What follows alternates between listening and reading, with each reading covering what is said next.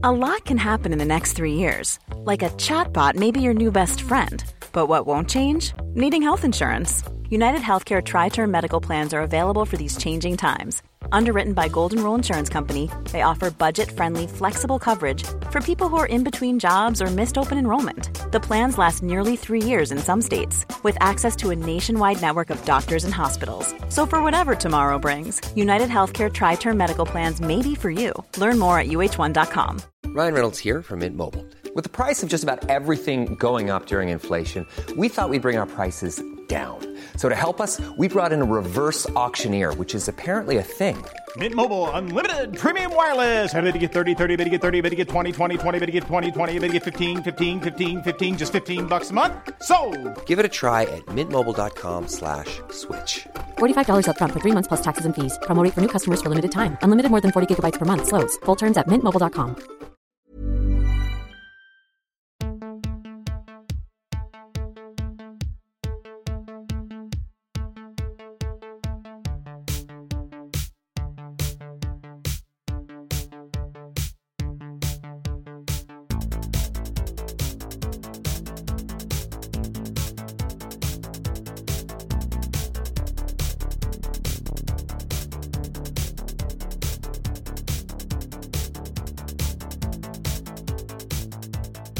Welcome to Bad Dad, Rad Dad, where we look for better dads one movie at a time. I'm Kylie. And I'm Elliot. We're going to talk about the movies we watched this week before crowning the baddest dad and raddest dad of them all. As always, dad is an energy, not a gender. Great week. Another great week of movies. Say it every week. Every week. So many good weeks. Yeah. Let's get right into it. How many smackaroonies? 5? 5 smackaroonies. Yeah. Technically 7, but we did a couple of rewatches because we're freaking killing it on the watching 365 movies this year. Plus Oilers in the playoffs. Yeah. If there's a screen to be sitting in front of, we're sitting in front of. We're there.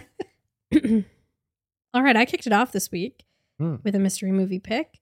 I have really embraced the ethos of my mystery movie picks are kind of a mystery even to me.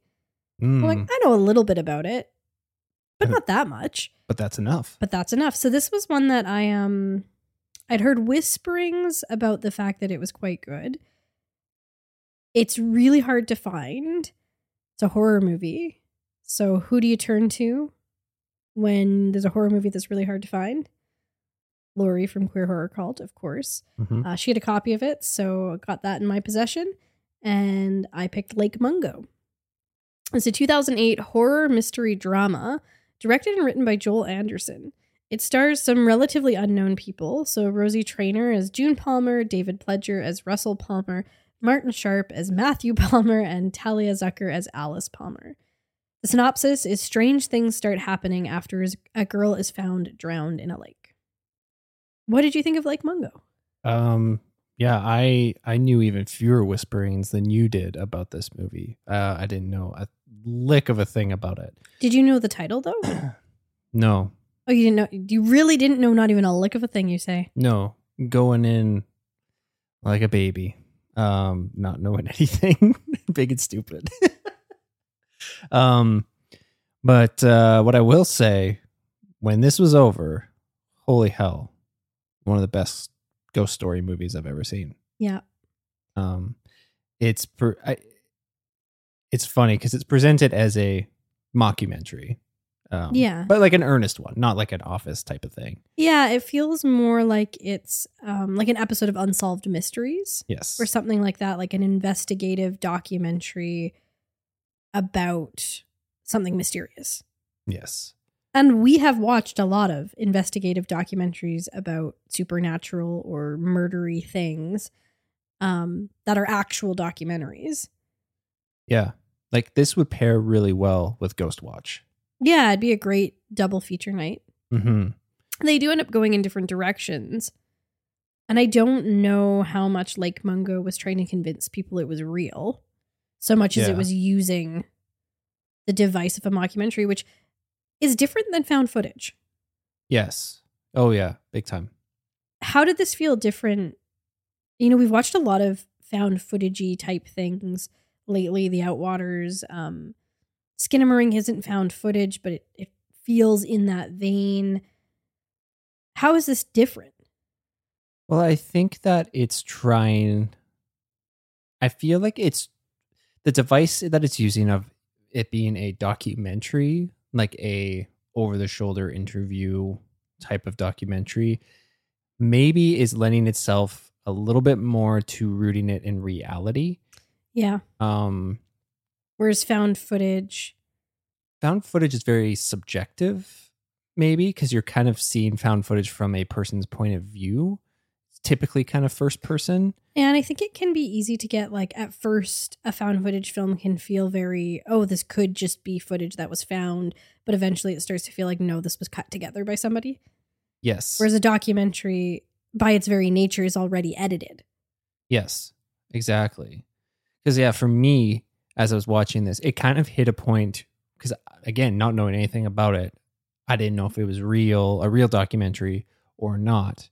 But it reached a certain point where they're showing certain things, and I'm like, oh, this isn't real. But that didn't lose me at all. I wasn't like, oh, this is all bullshit, and I hate this movie now. And I wasn't trying to convince you it was real. I thought you had heard of it. It was on the 101 Scariest Movie Moments that Shudder did this past year, and I made us skip it because it was something I wanted to see. Mm-hmm. But I guess not knowing what it was, that didn't really register for you. So one thing that I knew before going into this was that Mike Flanagan is a big fan of this film. Mikey Flan. We like him. We like his stuff. What I found out afterwards is that Jordan Peele is also a big fan of this film. And both of them have talked about it as like a very scary movie. So I did a lot of like eating my words this week because I feel like a couple times on the show recently I've been like, oh, I'm not scared by things anymore. Things don't scare me. I'm very brave. I'm just like, oh, horror, I can handle it. This scared the piss out of me. Yeah, same. I feel like you and I were pretty aligned, like almost 1-to-1 for like the stuff that just really gets under our skin and sticks with us and really creeps us out. I mean, I think both of us independently, there's a scene in The Ring involving a closet that it will haunt our dreams forever. Yeah. And this has another element of the kind of stuff that just rattles us. And it's done so effectively and so well in this. There's multiple times throughout where I'm just like, no. Yeah. No. The first stop time, it.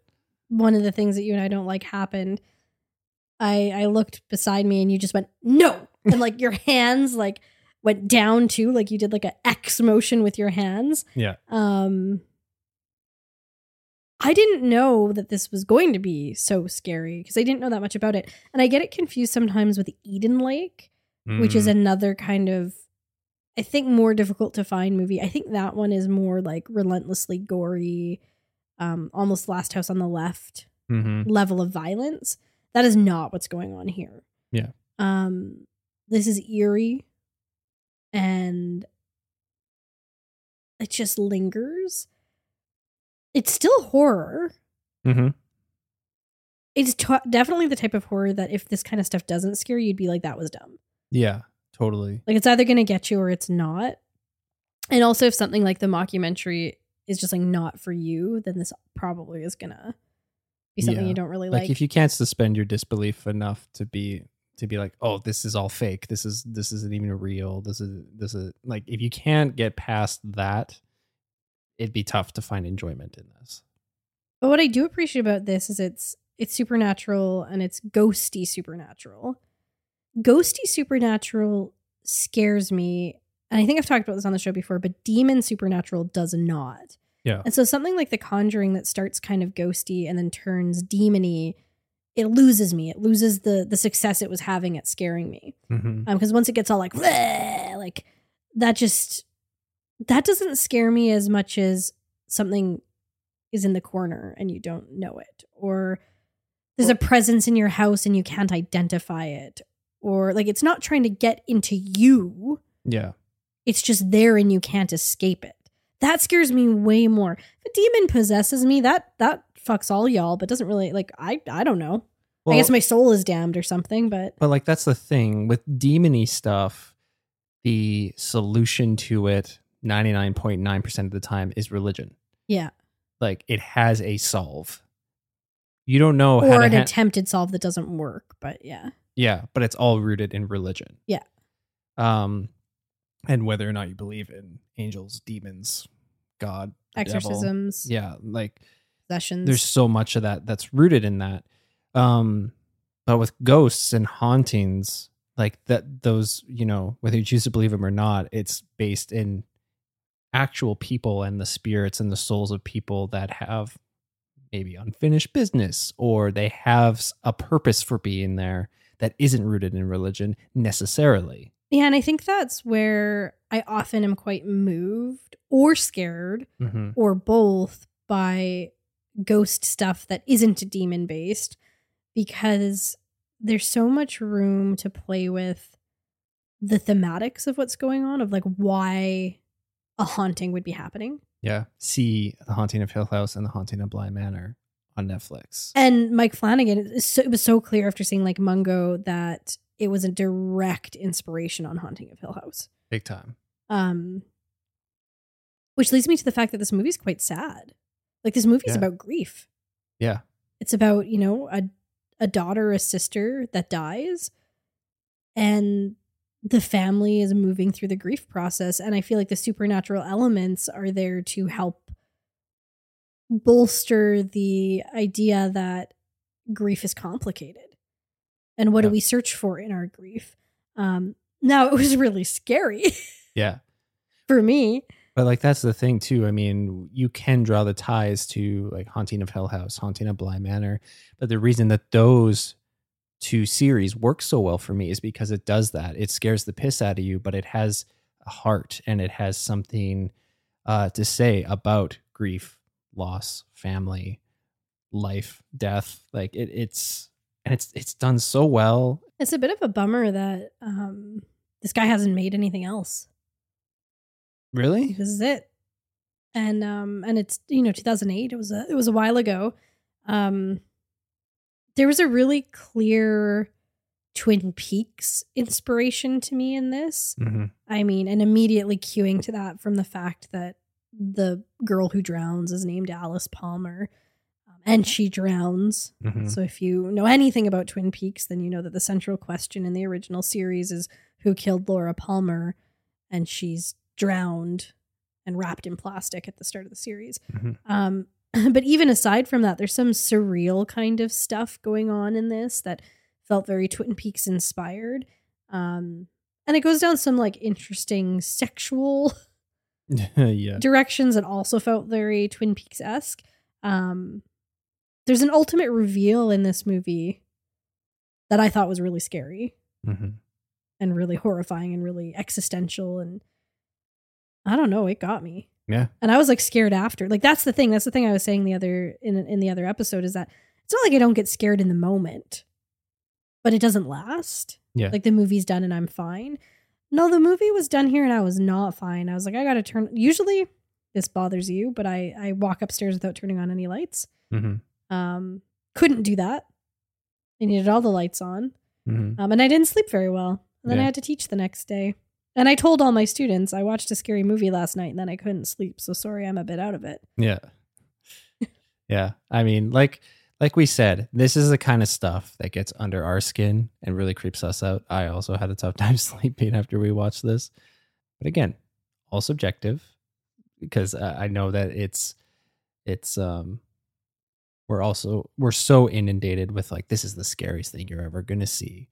But it depends on the person. Like somebody else could see this, like you said, and just think it's dumb or it just doesn't hit that way for them. Totally cool. But just so you know, it scared the piss out of us. This was great. This was a great pick. I'm so glad I got to see it, and I got to go in knowing as little about it as I did, which was nothing. Do you think you'd watch it again? I think I would. Yeah. Yeah. Would it be one? Sometimes I find there's movies that I would watch again only if I was showing them to somebody who'd never seen them before. Or there's movies I would watch again because I want to experience them again. Yeah, I think this would be a showing it to somebody. Yeah. Yeah. That's where I'm at. How did Lake Mungo make you feel? Creeped out and saddened as all heck. Oh, heck. Yeah. No. Frickin' heck. How'd it make you feel? It made me feel an absolute lingering sense of dread. Yep. That it took me, by the next night I was okay. That first night I was not. And I have a feeling it's something that'll creep its way back in unexpectedly at certain moments in my life. But very, very, very glad to have watched it. Yeah. Great pick. Okay, for my mystery movie pick, second movie of the week, I wanted to dive back into a film that we have seen before and quite liked. We watched the 2021 action drama fantasy film, The Green Knight.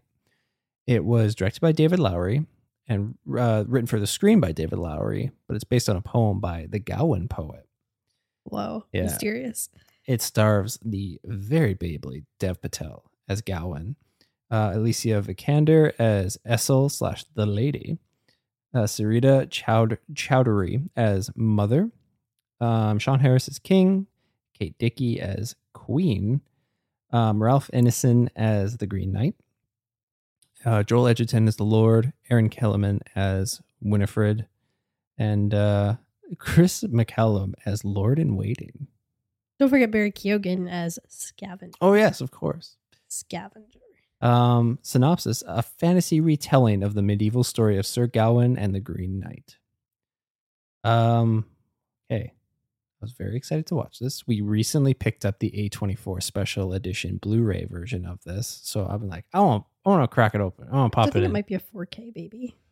Oh, even better. Even more resolute. What do you think of the Green Knight? So we saw the Green Knight twice in the theater. And on paper, it's something I shouldn't like because I don't really like medieval stuff.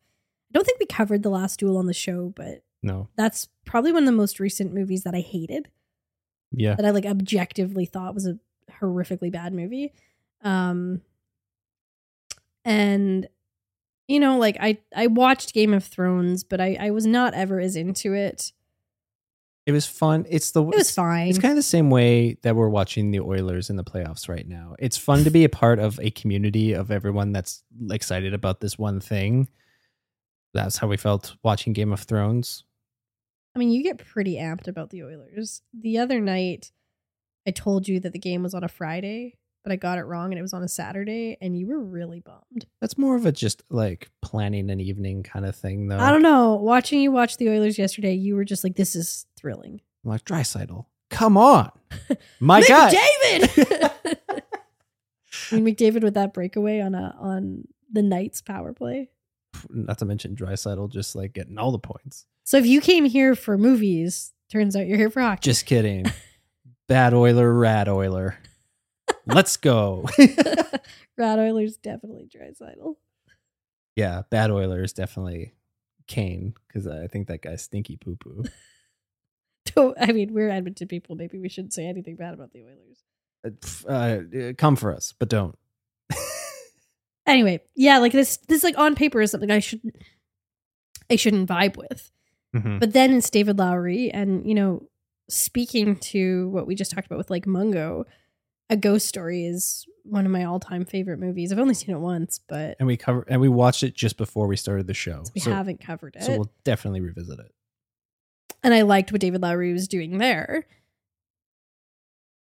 I don't know. It's just like this movie's, you just kind of vibe it and then figure out what it means later. Yes. Come for the vibes.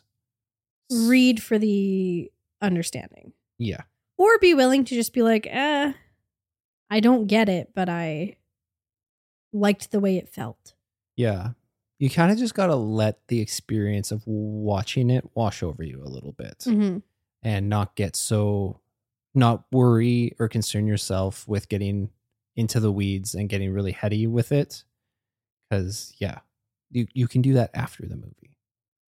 It is something that I find, you know, this is the third time watching it. Got to watch it with subtitles this time. I feel like I get more out of it on every watch. 100%. And part of that is I've done some reading about it. And I think it's totally fair for folks to say if I have to read about it to understand it, I don't want to watch it. Yeah. And if you were like on it enough to just like get it the first time, you're a genius. Or maybe you're a medieval literature person and you've read the original poem. Real smart. Real smart. I can't not say this. It's so Macbeth. Or maybe Macbeth is so Sir Gawain. Which came first? Arthurian tales or Shakespeare? Shakespeare. Billy S. I'm going to guess that Arthurian, I would say. Yep. Yeah. This poem is from the 14th century. So that's the 1300s. And Shakespeare was writing in the 1500s. So there you go. So Macbeth is so Arthurian. Yeah. He was writing in the 15 and 1600s, late 1500s, early 1600s. But nonetheless, as a reference point, it felt very connected to what Macbeth is exploring in terms of a lust for power and how power can corrupt a person, and like what the difference between a ruler who wants power and a ruler who wants to lead is. And the more I watch it, the more I'm just intrigued by the themes of it. Yes. And what it's exploring there. What about you? It's funny because, I wasn't, even after the first time that we watched it, this is such a visual treat. It's beautiful. That I just kind of got wrapped up in that and just kind of lost. I kind of lost myself in not wanting to care too much about what it was trying to say or any of the deeper themes it was trying to explore. Because I was able to take it very surface level and still enjoy the hell out of this movie. Because it's on surface level, it's pretty straightforward if you just take the plot as it is.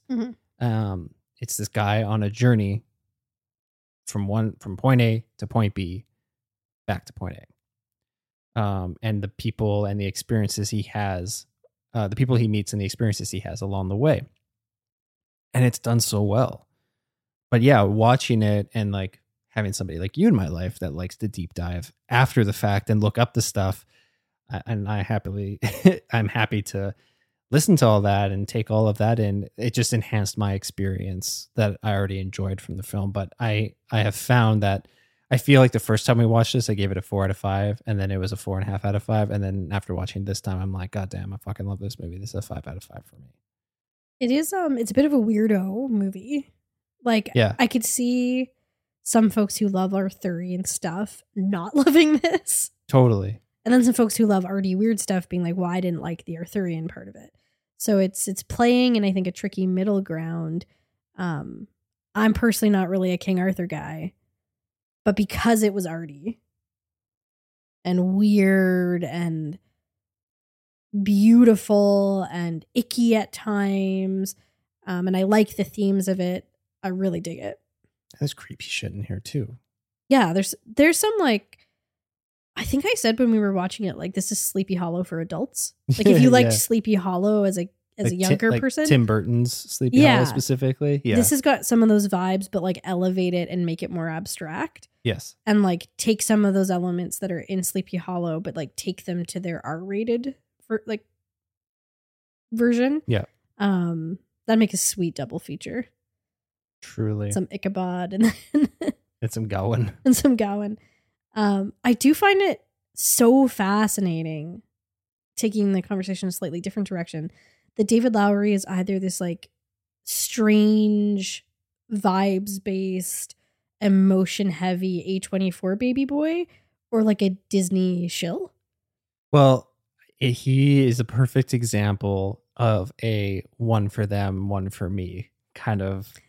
Who knows? Though, maybe filmmaker. he was really passionate about Peter and Wendy. And Pete's Dragon. And Pete's Dragon. Maybe he just loves the name Pete. I have not seen either of those movies, and I don't plan to. But I love that he's in bed with two of the biggest studios in A24, which is big in the sense of like popularity and being well known, and then Disney. I mean, those are two pools that it's not bad to dip your toes into. But I'll be on the lookout for his next A24. Well, now he's done Peter and Wendy, so now he owes. He's got to go back to one. A24. Yeah. We have some really interesting connections between the things we watched this week, and one of them in this movie speaks to a rewatch that we did, which is my personal favorite movie of all time. One of my students, we were doing a little. I had a graduated student come and speak to my creative writing class this past week. And so we did a start with like names and pronouns and then a question. And the question was, what's your favorite movie? And I said, After Sun. And one of my students goes, I thought it was that Korean movie. And I was like, no, not anymore. It's After Sun. And then my graduated student was like, clearly you don't follow Burton on Letterboxd, or you would know that After Sun is the favorite. So this movie has... Like The Green Knight has one of my absolute favorite 360 pans. Yeah. In anything ever. I'm just obsessed with what's happening in it. It's one of my favorite parts of the whole movie. But then After Sun has one of my other favorite 360 pans. Yeah. A24 has two films with two very iconic 360 pans and both effective as hell. Yeah, it was a good week too for watching things we had seen many times in theaters, finally watching them at home with subtitles, because this was our first watch of After Sun with subtitles. And I caught a couple new things. I think mostly I had it all. Yeah. Like a couple of things of like mostly people kind of talking in the background that like I don't think unless you've got like dog level hearing you would have picked up. But that was a cute little connection there. Yeah. I love Dev Patel in this. Yeah. I mean, like I said, off the top, super babely. We both like him independently, but I think he's a really great actor. Like I love when he shows up and stuff. What's he shown up in? He was in like, I mean, I've seen or not even The Last Airbender. He's in that. I liked him in Skins. When he's a little baby. I liked him in a little bit of The Newsroom that we've seen. And there's something that's on the tip of my tongue. Slumdog Millionaire. Yeah, that's not what I was thinking about though. I don't know. I just like when he shows up and stuff. I'm like, you're good. Seems like you want him to show up more. Yeah, especially in lead roles. Because he holds this movie down and does it really, really well. I mean, the movie is really him. Yeah. Yeah, no, he's great. incredibly compelling. I wanted to say too, like we've kind of spoken about how aesthetically gorgeous this movie is. The other thing that's really gorgeous is all the promo art direction for everything. Like all of the posters, all of the graphics, the type treatments, I think is just like chef's kiss. A24 does a good job of that. Yeah. No, they care about how movies look and like what the aesthetic of the movie is outside of the movie itself. Exactly. They want to set up a good vibe in all of their promo art to get people to come to these movies. Yeah. And I personally love it for this film. Colors, yeah. Everything is so good. Highly recommend you check it out. Made me want to see the movie even more. So I was all in. I'll also say like the supporting performances, everybody in here and everybody that he meets along his journey. I'll say notably Barry Keoghan does an incredible job. Even like you and I have expressed a bit of I don't know what a good word for this is, but a bit of a ness about Joel Edgerton. Yeah, that's just because I think The Gift is a despicable movie and he made it. I think he wrote it. Yeah. But like in this, I thought he was great. And he's in so much stuff. And I just wish that he didn't make The Gift. Or that we hadn't seen it. Because whenever he does show up, I'm like, he does a good job. He's great. I always enjoy what he brings to the table, but The Gift was a piece of shit. And like morally a piece of shit. Yeah. And I just like, and that movie just felt like, oh, I'm so clever. Just wait till they see this twist. It's, And then the twist was disgusting. Yeah. I think Alicia Vikander kills it in this. Yes. Because both as Essel and the lady, she has a couple lines. She's a singular line as Essel that I think is the heart of the movie. Yeah. Like, I think it is the thesis of the movie. Mm-hmm. And then she has this kind of speech, this monologue almost as the lady, where she speaks about green, like the color green. So good. And that to me is about the thematics of the movie from a symbolic perspective, right? Yeah. So we've got this like very clear as Essel, like this is what this movie is directly about, like clear cut. And it just hits you, like it hit me especially hard this time. Oh, I'm yeah. like, God damn, that's a good line. And then as the lady, she brings it into like this more abstract symbolic place. Like, why is it the Green Knight? Why is it, this journey he's on? What's with the color green? And it's just so arresting the way that she gives that monologue. I don't know. She's great in it. After it stopped, I was like, that on this viewing, I'm like, this reminded me of the Indianapolis speech from Jaws. Like the amount That's high praise from you. The amount of weight. I love Jaws. It's my favorite movie. But that scene is so arresting and just is such a standout in that movie. And I felt the same about the lady's speech, the green speech. Yeah, it's really great. I was compelled after this. I'm like, I kind of want to go watch Ex Machina again. We've only seen it once, and we weren't in bed with A24 then like we are now. Mm-hmm. And it made me want to watch A Ghost Story again too. Yeah. And we will. Yeah. All right. Yeah. This movie's great. It's got everything. It's just so my jam. I love it. How'd it make you feel? Every time I watch it, it makes me feel intellectually challenged in a way that I like and artistically moved. Yes. It's really nice. For me, it's made me feel even more head over heels with the beauty that is this movie. Really liked it on this watch. Liked it on every watch, but this one it just sung a little bit more. This one it got to 5 out of 5. Yeah. What a lucky little boy. Oh. You love to make kissy noises into the mic. Okay, we went to the theater. We did. I was really excited to see this movie, and every once in a while, our favorite theater in the whole world, Metro Cinema, does a handful of showings of like a newer film. And we had one last chance to get in and see this, so we did.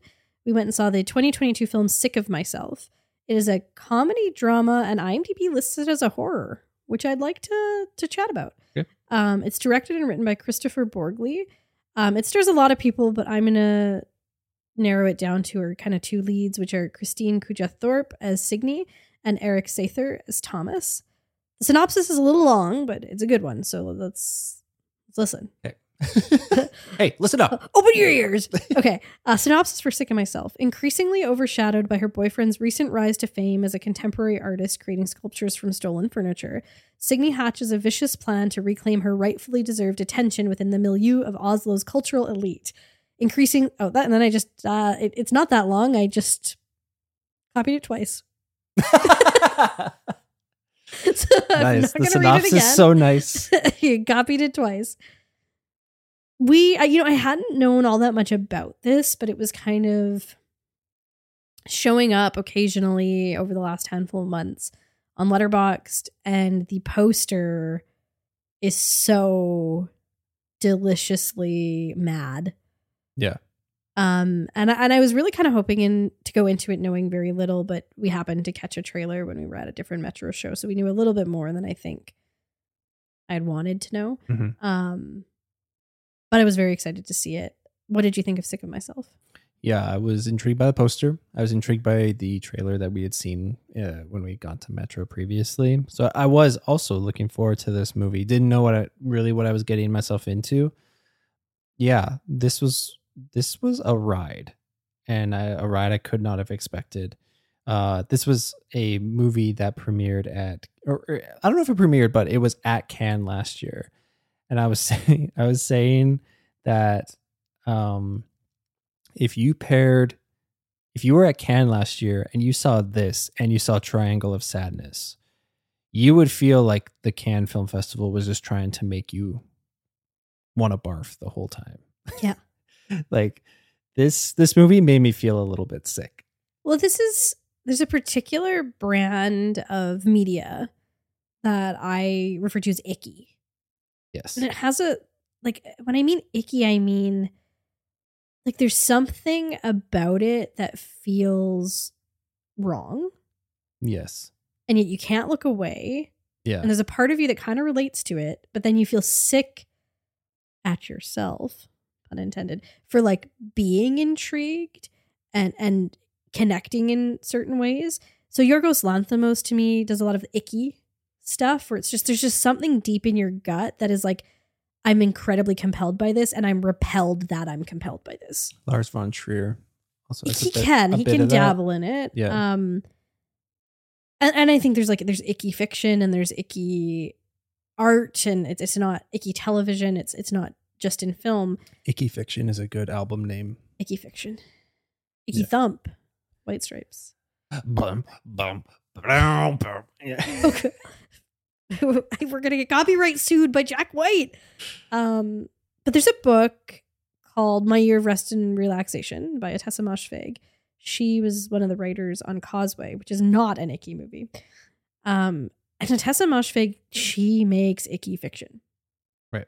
My Year of Rest and Relaxation is about a wealthy millennial who decides she just doesn't want to really exist for a year, and she's just going to get all the prescription pills she can, and she's just going to be like zonked for a year in her apartment. Yeah. That's her plan. This would pair so well with that. Like reading that book, watching this. It is there's been talks of it being made into a movie, and originally talks of Yorgos Lanthimos making My Year of Rest and Relaxation. But the protagonist in that and the protagonist in this are so incredibly unlikable. Mm-hmm.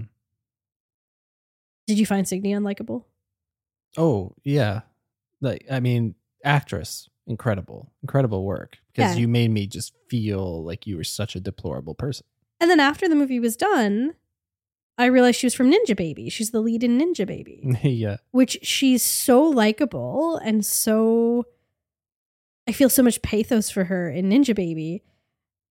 Small moment of self-promo. If you haven't listened to our episode where we talk about Ninja Baby, episode 24, when we went to Toronto with one of our favorite people, Ashley, frequent guest, and we got to show each other some movies over that week. Highly recommend you listening to that one. Episode 24. Nice. Will You Be My Best Friend is what it's called. Oh, cute. She's so likable in that, and I didn't even recognize her in this. Yeah. And then afterwards I was like, oh man, that's her. She is someone I just want to flick. Yeah. There's so many of the characters in this. Mostly our two leads. Deplorable people. And it has that thing of like, it's so, everything is so unlikable. And you and I have talked a lot about how we struggle with unlikable characters in TV because you're investing in them over a long period of time. Mm-hmm. I definitely wouldn't watch a series about Signe. Hell no. No. But, an hour and a little over an hour and a half with her was very fascinating. Yeah. Yeah. No, I mean, this is such a twisted story. And it just explores, ideas about being seen, and the selfish and destructive paths that we take to do so. Especially us as like a millennial generation and younger generations, like just trying to break through the noise and stand out and carve a path for yourself. This is definitely taking it to an extreme level. Yeah. And at one point, a really fucked up level, there's a dream sequence in this movie that I'll never forget. It's probably one of the grossest, most visceral things I've ever seen. I loved it and I hated it. Which brings me to the fact that it's listed as horror on IMDb. Yeah. Do you agree? I feel like we've had this conversation of like, as soon as any element of gore, viscera type of stuff is introduced, that it's like, oh, this is a horror movie, or this is horrific. Yeah. I don't know. I think there's elements of body horror in it, but I don't know that that's enough to make this partially horror. I mean, it's playing in some similar realms to like The Fly, but The Fly to me is horror and this is not. Yeah, like this is funny. We laughed a lot. Yeah. I feel like there are some like I feel like it might lean more suspense than horror, but like even that's tough because like suspense in that, like, I just don't know what the hell is going to happen next, and I'm kind of scared about that. So maybe it is horror. I don't know, but like, just if this came onto Shudder and I threw this on thinking I was getting into a horror movie, I would be a little bit. I'd raise my eyebrows a little bit. Like, was that horror? Horror. But we did laugh a lot. Yeah, this was very funny in a dark humor kind of way. Yeah, and in like you're laughing in like incredulity, like you're just like, I can't believe this is happening. Yeah. There's a scene where it was just like nail in the coffin for like, I do not like our protagonist, 0%, and this person on the street calls them out for it, and it's both hilarious and also like, yeah, I would also say the same thing. I want to kick her in the shins. Yeah. Yes, exactly. Yeah, I mean, would I watch this again? I feel like again I would want to watch it with somebody who's never seen it. This was one that I was just like, oh, Ashley would have loved this. Yes. And then the next day at work I made her look at pictures, and I told her about it and she was like, oh. So I think I would show it to someone who I thought would enjoy it, because I'd be interested in their reactions to some of the things, but I don't think I'd pick it up and watch it again on my own, because it's an ugly movie. Yeah. And I think it doesn't quite know what it's saying about disability. Mm-hmm. And I think there's some moments that are a little questionable. Yep. Like getting into some ableism. Because it's also trying to make a bit of it's trying to poke at kind of like woke culture and how it's leveraged for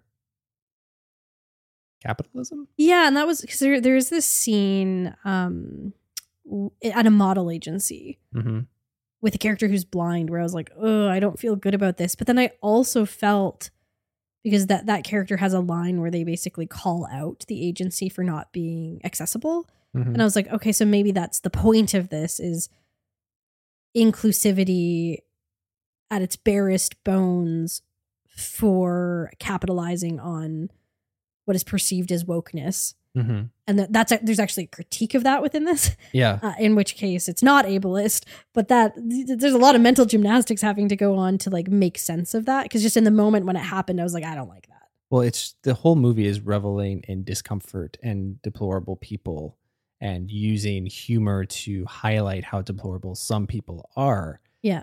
So you do have to do some mental gymnastics of what is the film actually saying. Yes. And I think what it is saying, I'm pretty on board, but feel gross about it. Yeah. Hence icky. Yeah. So it is an icky movie. It's an icky flicky. It's an icky flicky. Patented. Yes. Icky flicky TM. Bad dad, rad dad. It's an icky flicky, and the characters are unlikable, and it makes you feel. I mean, made me feel really sick in my gut. But I quite enjoyed watching it. Yep. How did it make you feel? Simultaneously entertained and sick to my stomach. Icky flicky. How'd it make you feel? It just gave me this like also simultaneous hilarious and head shaking disbelief. Like, I think most of what I was doing in this movie was like, how? Why? Come on! That kind of thing. But yeah. Yeah. Be mindful of your own tolerance for icky flickies. Yes. I love that. Icky flicky. We went to the theater again. We did. My excitement and desire to go see this film grew and kind of reached a point where I'm like, Kylie, we got to go to this on opening night. I'm like, oh, you're using my name. This is serious. We bought some tickets to the opening Thursday night show of the 2023 action adventure comedy Guardians of the Galaxy Volume 3. It was written and directed by James Gunn.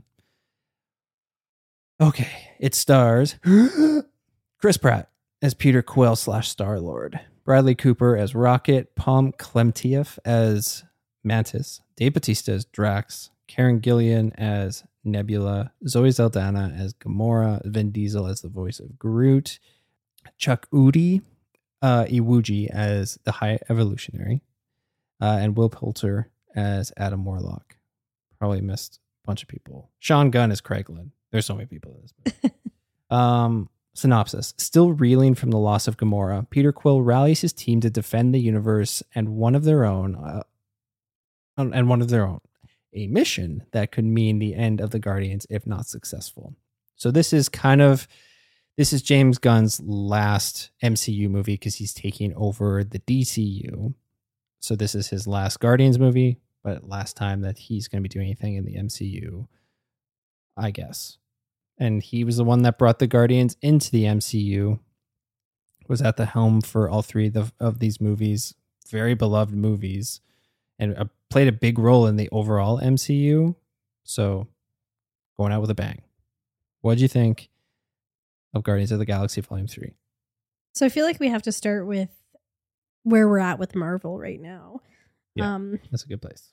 Which there's so many people saying so many things about Marvel, and it swings hard in both directions of like people who say that they're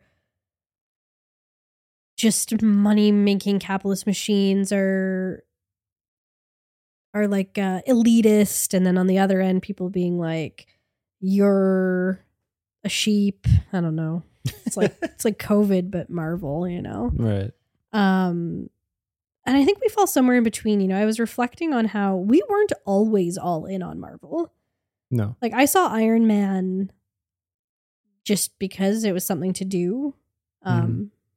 With my friend Garrett, who was just at our house today. Which is an interesting fact if you know that he lives in BC. Otherwise, it would just be, a friend was over. And then I kind of watched them here or there if I was interested, but I actually never watched the Thor movies. I never watched the Captain America movies. I went and saw Avengers because I liked Joss Whedon before I knew he was pee-pee poo-poo. But I wasn't all in on them, and I don't think you were either. Yeah, like, I mean, I saw Iron Man when it first came out, thought it was great. And then I just I think you and I saw Iron Man 2 in the theater. Probably. But we never saw Iron Man 3. Yeah. I feel like things in terms of MCU picking up steam in our lives was around when Spider-Man was going to be introduced in Civil War. Yeah, and I do think Guardians got us into it a little bit. Where it was like the first thing that was characters we weren't already familiar with. Because you and I both, independent of each other, love Spider-Man. Yeah. I love the X-Men. I don't know about you. Yes. Like the X-Men have always been my like favorite superheroes. That is besides the point here. But like it's X-Men and Spider-Man that I've always really, really liked. You're more a Batman, Spider-Man guy. Yeah, it's really like the line is so thin. Between Batman and Spider-Man? Yeah. Yeah. Yep. It's Batman, Spider-Man, bad dad, rad dad. But I feel like we kind of started to see that we could enjoy these movies even if we didn't already know the characters. And of course, Guardians is what starts the Thanos storyline, and it's what starts the Infinity Stones. And I think around the time of Guardians 1 and 2 and then Civil War coming out, in preparation for Civil War, we watched all of the Captain Americas, and then we just kind of bought in. And at that point, we started seeing every single one. We started going on opening night, and we really enjoyed the camaraderie of it. Like everybody's here, everybody's excited. Yeah, I'll never forget the feeling of going to the openings of Infinity War and Endgame. And Black Panther. Yeah. Like those are 3 movie going experiences that are some of my favorite ever. Just this like excitement and like collective watching experience. And then I think a couple things have happened. I think the MCU genuinely has decreased in quality. Yep. And I think it's oversaturated. Like I think people are just exhausted. There's so much and it's like, well, I don't have the time to keep up with all of this. Mm-hmm. And then I think COVID did it too, right? Like we lament all of the time. I'm so sorry that people have to listen to this all the time, but what's happened to cinema etiquette? And, you know, we saw Guardians of the Galaxy Volume 3, an incredibly beloved franchise, on opening night, and it wasn't even half full. Mm-hmm. And there were some talkers, and there's people coming in late. And I just feel like, you know, pre-COVID, that wouldn't happen. Forget MCU saturation, just pre-COVID, even if the MCU was already saturated, that theater is full and everyone's there early. Yeah. Like we saw the same kind of thing when we went and saw Multiverse of Madness. And Eternals, I would say. Like all 3 of those, it was just kind of like the vibe in the theater was lukewarm. Yeah. It was restless. It was, you know, and then you add on top of that like Eternals and Multiverse of Madness weren't great movies. Yeah. So it just, there's a part of me that after we left this and we came home, I was reading some reviews, and I think even you put something in your review, but I just kind of got hit with this really strong feeling of sadness, reckoning with the possible end of MCU excitement and buzz in movie theaters. And we need to look for it elsewhere. Yeah. From MCU movies. Because I feel like they're just in a spiral right now. Because I don't think people give a shit, a big of a shit about the TV shows. Mm-hmm. I think that Quantumania being a huge bust, and now the fact that Jonathan Majors is in a place where he's at right now, and he's supposed to be the big bad, creates problems. Mm-hmm. But all of that being said, I feel bittersweet that this Guardians Volume 3 may be the last great MCU movie. And this was the interesting thing, because I was reflecting on how Doctor Strange in the Multiverse of Madness was the last time that I was like all in on going to a Marvel movie. Yeah. It was just like I was so excited for it. I'll put No Way Home into the Endgame, Infinity War, Black Panther level of excitement on opening night. Yeah, that was the last time I was truly like, and the theater giddy. Was excited, and it was Yes. like a good collective experience. Yes. And I think that's more just because Spider-Man is so beloved as a character Mhm. outside of the MCU, like cinematic stuff. And you know, Multiverse of Madness, both the theater experience and the movie itself, when I had been so excited for it, really just popped a hole in the tire of my, you know, MCU love, and it's been just like leaking and leaking and leaking. And I got excited for Ant-Man because I've liked the Ant-Man movies, and I really like Paul Rudd, and I really liked Jonathan Majors, and I feel very complicated about everything with that now. Mhm. And then everybody said it was terrible, and I was just like, you know what, let's not go see it. Yeah. And so I really was not keen to go see this. Like Yeah. you said, let's go, and I was like, oh, really? And that's sad. Yeah. Because it used to have been like, no question, just buy the tickets. Well, yeah. Even Thor: Love and Thunder. Yeah, that was another disappointment. And we went to it opening night, Yeah. and it was just, you know, so. Yeah, that is sad. And same for me too. Like it took me so long to feel like maybe I want to go to no, I'm looking forward to going.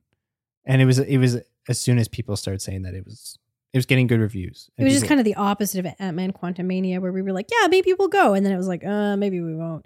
Here it was like, okay, maybe we'll go. And then it was like, okay, I'm glad we're going. Yes. So to get into the movie proper, what did you think of the movie itself, aside from all the Marvelness of it? I think that this movie is a bright spot among all of the recent MCU releases, TV and films. The Guardians, I think, are really special for the reasons you said of how much they introduced. I think you know, while the second in the series is not my favorite, I quite like the first Guardians movie. I really like the Guardians in not their films. I like the roles that they play in like the Infinity Saga. But I find the Guardians are really special because their story is really rooted in found family. And I've said this a few times now, found family is just our emotional kryptonite. If it's done really well and it's really beautiful, then I'm all in. And this movie took that to a new level and reveled in it. Because it's always been what Guardians was. Yes. But this film makes that the explicit focus of the movie, as opposed to tangentially what's going on with these characters and their relationships. Yeah. Like this is the thematic core of this movie, is exploring this family that they have created. Yeah. And this movie was not only a celebration of that, but a celebration of where all of the characters have come from and where they're at this point now. Yeah. And where they're going, because James Gunn he leaves them here, right? Yes. Yeah, I've read from some folks being like, it's like James Gunn wanted to offer us one last good MCU movie before he walks into the sun. Yeah. And you know, I feel like that's the very fact that this is paired with his transition to the DCU has some weight. Where it feels like maybe it's a bit of a fuck you to the MCU to like this movie because it's made by a person who's leaving the MCU and knew they were when they made it. At a moment where MCU seems to be in kind of a bit of a free fall in terms of quality. And I mean, not to mention the fact that James Gunn was originally fired from this film. Yes. Right? So there's a lot wrapped up in it. I really liked it. Yeah.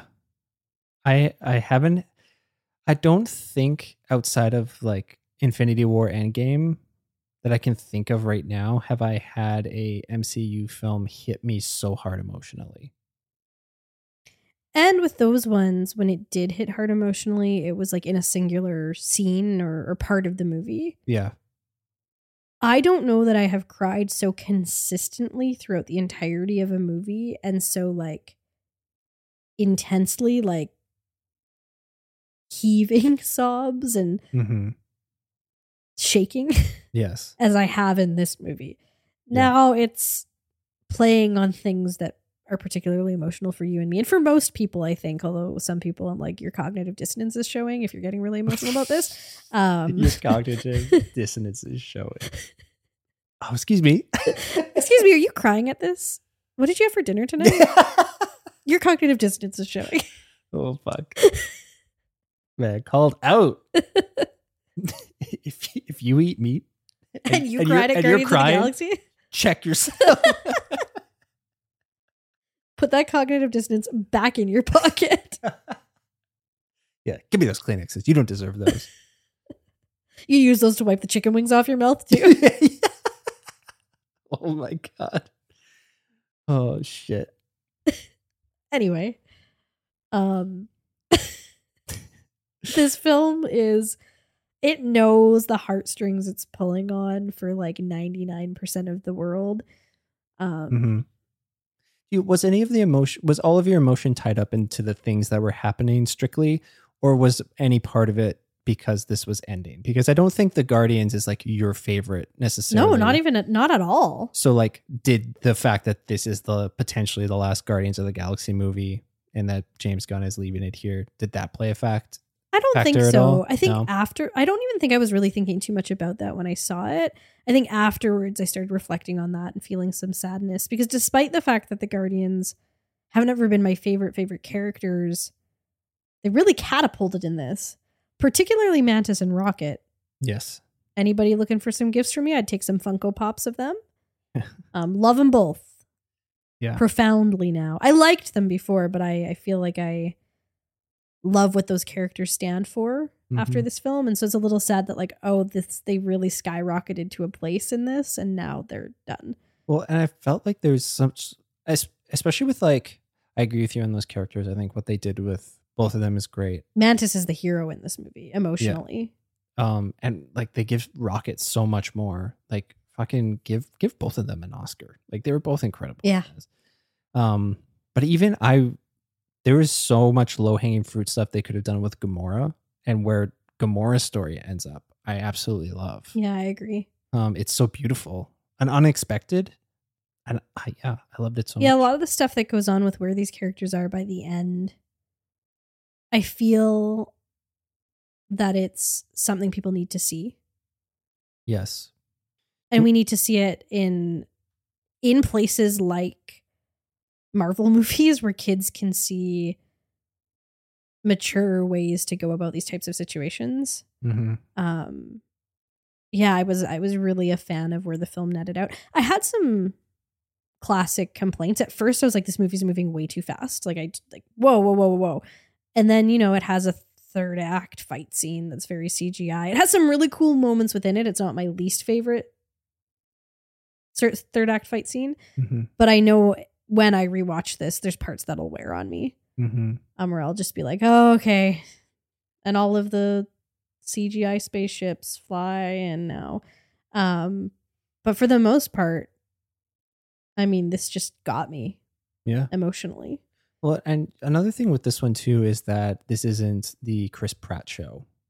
Thank God. Like I feel like Guardians 1 is very much Star-Lord Yeah. and focusing on what Chris Pratt can do as like the lead person who is the core of the Guardians. Here he's still very much the core, but it's not all about him. Yeah. He's kind of just he's kind of the glue that is like that everyone is attached to, but everyone gets so much more to play with in this one. Yeah, because we've had so much time to develop with them over the course of so many movies. When the MCU has worked, that's what's been so beautiful about it, is that we know these characters so well that a singular line of dialogue can mean so much more because of this history of 30 some other movies, right? But when it's not all quality content, you start to resent that fact that like, oh, I had to watch this other thing for this moment to make sense. And it's something that Disney's doing not just with the MCU. It's what's happening with the third season of The Mandalorian, requiring you to have watched 3 episodes of the Book of Boba Fett to understand what's happening at the beginning of the third season of The Mandalorian. And it's starting to feel like it's not about the content and the quality of it. It's about how many numbers we can get. Yeah. How many eyes on this? How many dollars? That's still just the tangent, but that's still one of the things that pisses me off. Like we did it, but it's interesting too because like we watched those freaking episodes of Boba Fett, a show we were not interested in watching at all. But we were talking with your brother, who is a Boba Fett fan. He has loved Boba Fett from the time he was a young boy. Who was watching that show, and we were like, so what'd you think of it? And he's just like, I was liking it, and then it got interrupted by 3 episodes of The Mandalorian. Yeah, he said he felt like the show he was watching was robbed by The Mandalorian. Yeah. And he likes The Mandalorian. So like it pissed people who didn't want to watch Book of Boba Fett but did like The Mandalorian felt pissed off, and people who wanted to watch the Book of Boba Fett felt pissed off, even if they liked The Mandalorian. So yeah, Disney is really pissing people off, including us. Yeah.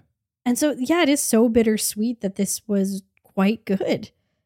Yes. Because it feels like the person who did the good stuff he's gone. So like what are the hopes that anything will be good ever again? Yeah. Yeah, and it feels like part of what made this good was that there's an ending. Like maybe sometimes they just need to fucking end things. You know what? That's totally true, because this movie, because we knew it's the end, it felt like there were stakes. Mm-hmm. And I'm sure we'll see the characters, but we won't see them like we have in 1, 2, and 3. Yeah. And that feels like Thor's story should have wrapped up in Endgame. Mm-hmm. The way that Captain America's did. Yeah. And by continuing to push having these Chris Hemsworth movies, they're just not good anymore. Speaking of which, though, I have a very funny quote from Taika Waititi, if you'd like to hear it. Okay. So that there was a period of time where James Gunn was not going to be the director of Volume 3. Mm-hmm. And I guess there was rumors that Taika Waititi was going to do it. And he was asked about it in an interview before James Gunn was rehired. And this is what he said. Those are James's films. That would be like going into someone's house and saying, hey, I'm your new dad, and this is how we make peanut butter sandwiches now. Feels kind of awkward. Son of a bitch. Like OATD. Also, cute little connection to our movie journey this week. We went and rewatched the Super Mario Brothers movie at a matinee showing. And both this film starring Chris Pratt and that film starring Chris Pratt, even though we're not big Chris Pratt fans, use the same Beastie Boys songs. Yeah. Beastie Boys song at a pivotal part in the movie. Yeah. No Sleep Till Brooklyn, baby. It's great. Yeah. Great. I love that. Yeah, there's some really touching, really beautiful stuff in here. I thought it was a really solid ending. Like, if this is the end of the Guardians in the MCU, I think they left it at a really nice place. I agree. I'm sure they're gonna fuck it up. Not James Gunn. It's Like not Kevin Feige. not his fault anymore. Yeah, I'm glad that we went to see this. I was super impressed. I can't believe I cried as much as I did. Yeah, I cried so much. Yeah, lovely. How'd it make you feel? We've been dancing a little bit around why we cried so much, but this is going to give it away a little bit. But because and as no spoilers, most people know what this movie's about. But what this movie really made me feel was a desperate desire to go home and hug my cat, just smush him to my face and give him so many kisses and tell him I love him. Yes. Yep. And continue to not eat meat.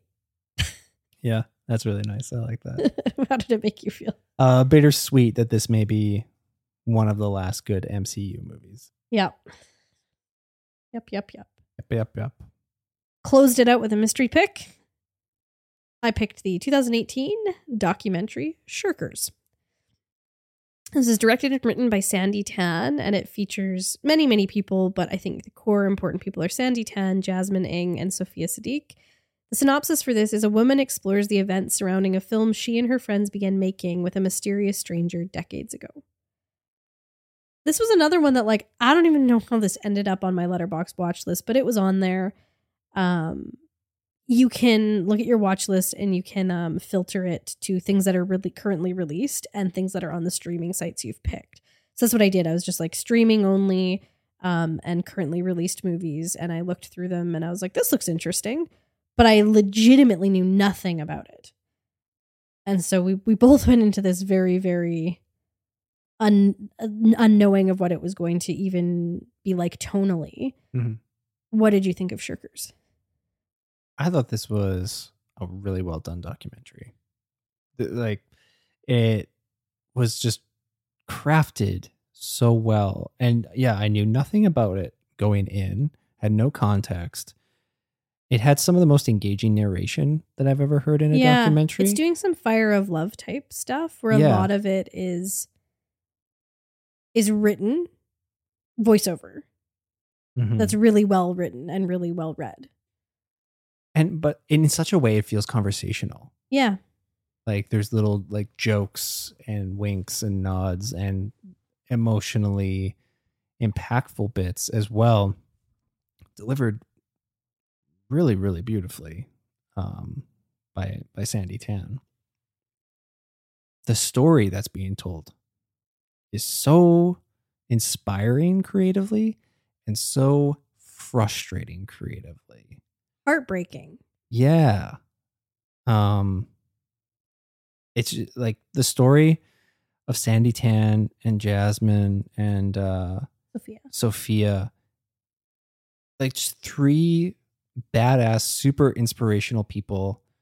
Like I love the beginning of Sandy and Jasmine's story of just how they just wanted to create art and do cool shit, listen to cool music and discover cool things. Like just the way you feel when you're 18, 19 years old of just, I want to soak up so much pop culture and art and learn all the stuff. And you just have the energy and the time and are at that point in your brain development where you can take it.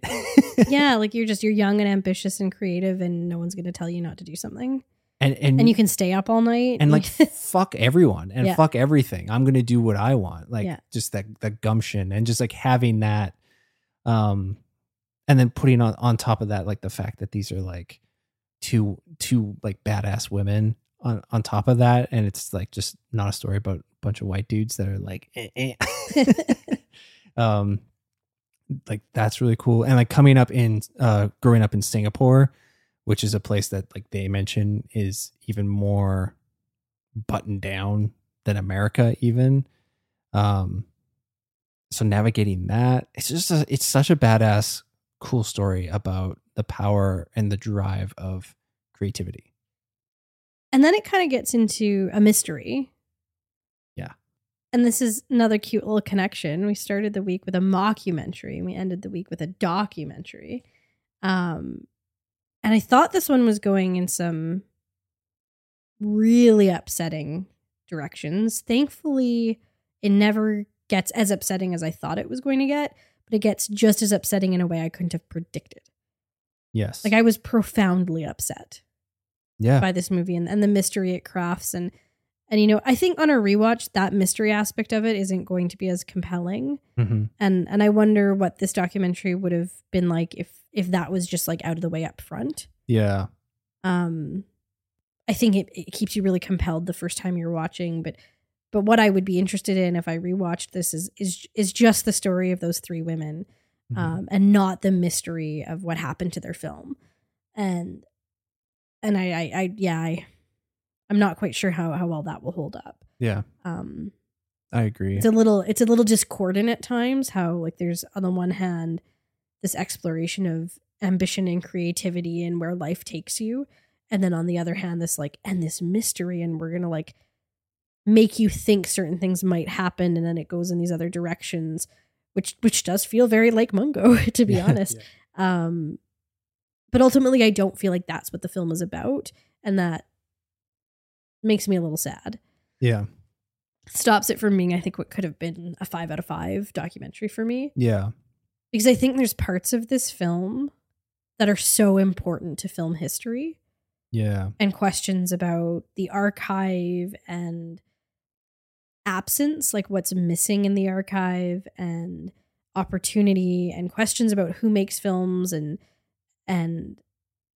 whose films get seen, and I just think that is so important for anyone who loves film to hear this story.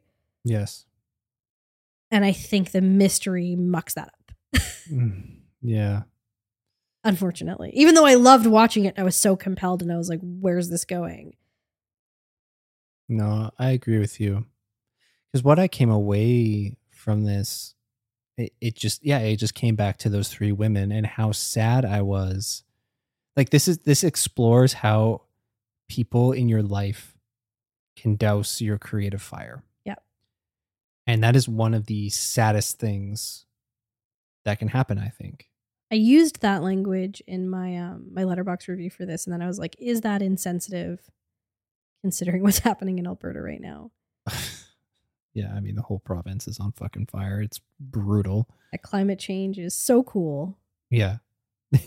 But I also, that was the language that felt correct to me, is that like when you're young and you're creative, there is this fire. Addendum that we understand, there are fires happening in Alberta, and fire is not a thumbs up thing. But there is this fire in you to do and to make and to try and experiment and to think that you're good even if you're not, which I think is important. I think it's important to start with like just an insane level of ego. Yeah. Because otherwise you won't make anything. If you're too hampered by your own anxieties and fears that you're not good enough, then you'll never make the things. You need to make the bad things so you can make the good things, right? And to see what can happen is just heartbreaking. Well, it's that fire and that passion and that drive. Like, just create the stuff at a young age, because as you make stuff, it's going to get torn to shreds. Mm-hmm. As people see it, it's going to get critiqued, and people are going to have their opinions, and that's going to inevitably break you, but shape you as a creative person. And it's learning how to navigate that and continue to hone and find your voice that happens. I think what happens at the end of this film, like this, the story of these three women, it's absolutely tragic with where it nets out in terms of where they end up as creative people.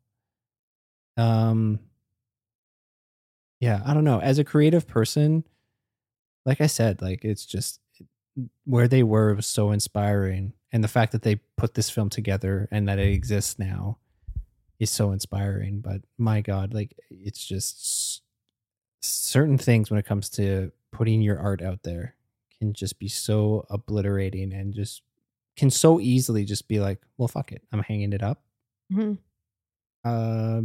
Whatever, I don't need this. I did this thing, and yeah, forget it. And that is awful. So part of what this movie is about, without getting too into it or getting too spoileries, is that these three women made a movie that never got finished. Yeah. And we won't get into the why of that, but it never got finished. But it potentially could get finished. Yes. And that was really compelling to me, that the choice was to make a documentary about that rather than to finish the movie. Yeah. And I was reading an interview with a website called Filmmaker with Sandy Tan, where they asked her that question, like, will you ever make Shirkers into a movie? Mm-hmm. And this was what she said. She said, I thought about it, and I remained cautiously curious. For years, I had been filled with existential dread at seeing my own ridiculously inert performance in the leading role. Now, years later, I'm more ready to let the old Shirkers find its own life, to set it free. When I was attending the IFP documentary lab last year, Milton Tabbitt mentioned the idea of letting the Edit Center have some fun with it. I thought that was a splendid idea, but I haven't pursued any leads yet. It's like handing it over to somebody else. Mm-hmm. There's also a 5-star review on Letterboxd of this documentary that says, there is no limit to the amount of money I would pay in order to watch a finalized version of the original Shirkers film. And I think that was one of the... I went away from this being like, I want to see the movie. Yeah. Because I don't know if it's just in the story of it all that I was so wrapped up in, but it goes back to what you said earlier. Like, I feel like this movie, had it been completed, could have been such a light and important piece of art In film history. had it seen the light of day. And it feels like the fact that we didn't know this story, and this documentary isn't brand new. Mm-hmm. Like, it feels like a story that anybody who's invested in film should know. Yeah. You should know about this missing movie. Yeah. It just feels like a requirement. Mm-hmm. So I would definitely watch it if they finish the movie. Something that's really cool is after watching this, I was looking up Sandy Tan. She is slated to be the director of a film called The Idiot, which is based on a very famous book. Mm. And I'm like, that's exciting. So like she's in film, getting into filmmaking now. I love it. And fiction filmmaking. Yeah. One of the things she talked about in that interview was that she couldn't think about finishing the original fictional film Shirkers because this story of what happened weighed too heavy on her. Like, she had to tell this story to make way for whatever might happen with the original movie. And that makes sense from an emotional and personal standpoint for her. But I'm excited to see that she's going to be working in film and in other ways than just telling this very important story. But I think that she has more in her to offer than that. And that this was an important stepping stone. Yeah, totally. How did Shirkers make you feel? Both inspired and frustrated as a creative person, and heartbroken. God damn it. How did it make you feel? Just from start to end, I just felt profound amazement, negative and positive. Like, just in a similar way to sick of myself, where I'm just like, I can't believe this is happening, except this is real life. Yeah.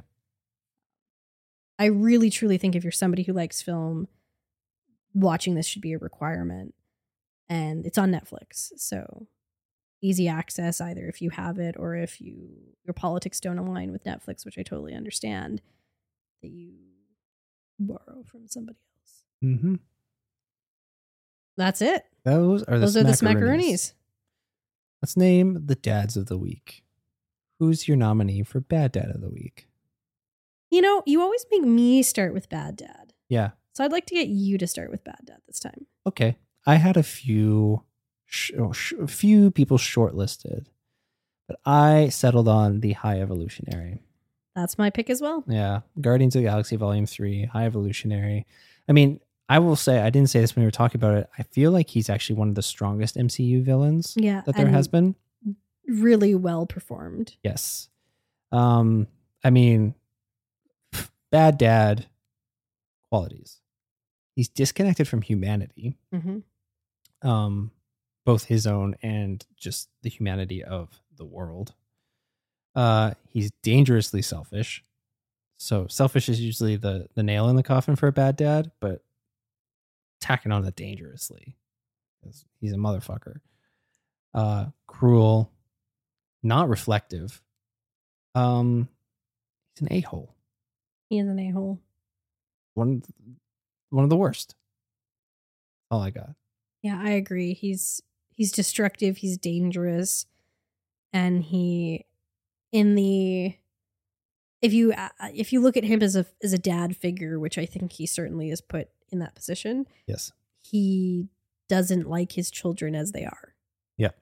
And wants to change them. Mm-hmm. And that's unacceptable. Yeah. That's just unacceptable. So the High Evolutionary, don't be our dad.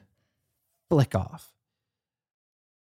Okay, who's your bad dad pick? Yeah, it's interesting. I don't know if you're going to agree with me. Oh? My pick for Rad Dad is the Green Knight. I kind of considered that. It's not my pick, but I had him on the table. Yeah, go into it. I struggle with this because I don't want to say too much. Okay. But I think that the Green Knight as a symbolic figure, and if we think about that symbolic figure potentially being able to be thought about in terms of a dad, I think he represents accountability, yes, mentorship, honor, what it means to promise. And I also like that he's a little cheeky. He is cheeky. And I think that's about all I want to say about it. Yeah. Well, that's good. I like that. Okay, yeah. Serious contention here. I was hesitant to pick this one because I didn't want to make it a full Guardians week, but I picked Rocket. I picked Rocket because and you know, maybe this is unfair to do, but I was kind of looking at his full character journey from Guardians 1 all the way through till Guardians 3. And the fact that he has learned to embrace the notion of family and being a part of one. He's protective of the people that he loves and cares about. He is caring. He's definitely passionate about the stuff that he likes and cares about. But he's also complex. Like, he's not one thing, and that he is willing to learn and grow and change and adapt. I feel like that's kind of what you want from a dad, like somebody that isn't necessarily just one thing, but has your best interests at heart and is willing to learn and is willing to reflect. So that's what I got from that. I think I do like the Green Knight though. Yeah, I think I don't disagree with you in any of that, but I do think if I was asked to pick a rad dad from Guardians of the Galaxy Volume 3, I'd pick Mantis. Particularly like if I'm looking at that moment, like that film is a singular film. I like the Green Knight because it's a cheeky choice. I love a cheeky choice. I think he's a pretty rad dad. Yeah. Fuck it. Let's do it. Okay. The Green Knight. Be our dad. I mean, I also have a daddy. Yeah, so do I. It's probably the same person. 1, 2, 3. Dev Gowan. Patel, yeah. I guess it's supposed to be a character, not a person. Just Dev Patel. Dev Patel. Bonus daddy. Dev Patel, Pedro Pascal, Paul Mescal. We've got just like, it's just synchronicity to the names. They're daddies. They're always daddies. Okay, Gowan is our bonus daddy. All right, so Gowan. Wow. Woo, woo. Wow. Okay, before we get out of your hair, Rad Rec of the Week. There is a band that whenever I listen to their music, it's specifically to get hyped, and to just ratchet up my heart rate and get the energy going. That band is The Hives. They are an excellent rock band, but we are Rad Recking their latest music video for one of the best titled songs ever, Bogus Operandi. We'll throw the link to it in the show notes. But if you're a horror fan, specifically an Evil Dead fan, it's tons of fun. Lots of blood, lots of tropey stuff from the Evil Dead films, but the song also rips. So highly recommend checking it out. Again, link to the videos in the show notes. Thank you so much for listening. We drop a new episode every Thursday. You can follow us and slide into our DMs on Instagram at baddad.raddad. Get a sneak peek at what we've been watching on our individual Letterboxd accounts, show notes for the usernames. And we would absolutely love you forever if you'd share us with the rad people in your life and drop us a rating, review, or follow on Apple Podcasts, Spotify, or wherever you're listening from. But that is going to do it for these icky flickies this week. So until next time. I'm Kylie, and my dad's dead. I'm Elliot, and my dad's deadbeat. But remember, not all dads have to be bad.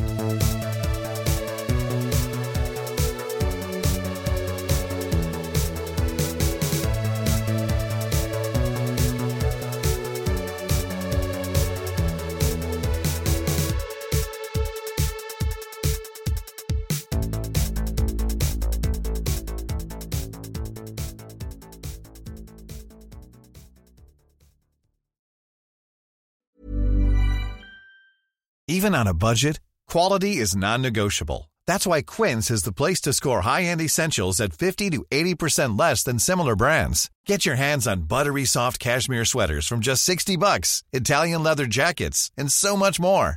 And the best part about Quince, they exclusively partner with factories committed to safe, ethical, and responsible manufacturing. Elevate your style without the elevated price tag with Quince. Go to quince.com/upgrade for free shipping and 365-day returns. Planning for your next trip? Elevate your travel style with Quince. Quince has all the jet-setting essentials you'll want for your next getaway, like European linen, premium luggage options, buttery soft Italian leather bags, and so much more. And is all priced at 50 to 80% less than similar brands. Plus, Quince only works with factories that use safe and ethical manufacturing practices. Pack your bags with high-quality essentials you'll be wearing for vacations to come with Quince. Go to quince.com/pack for free shipping and 365-day returns.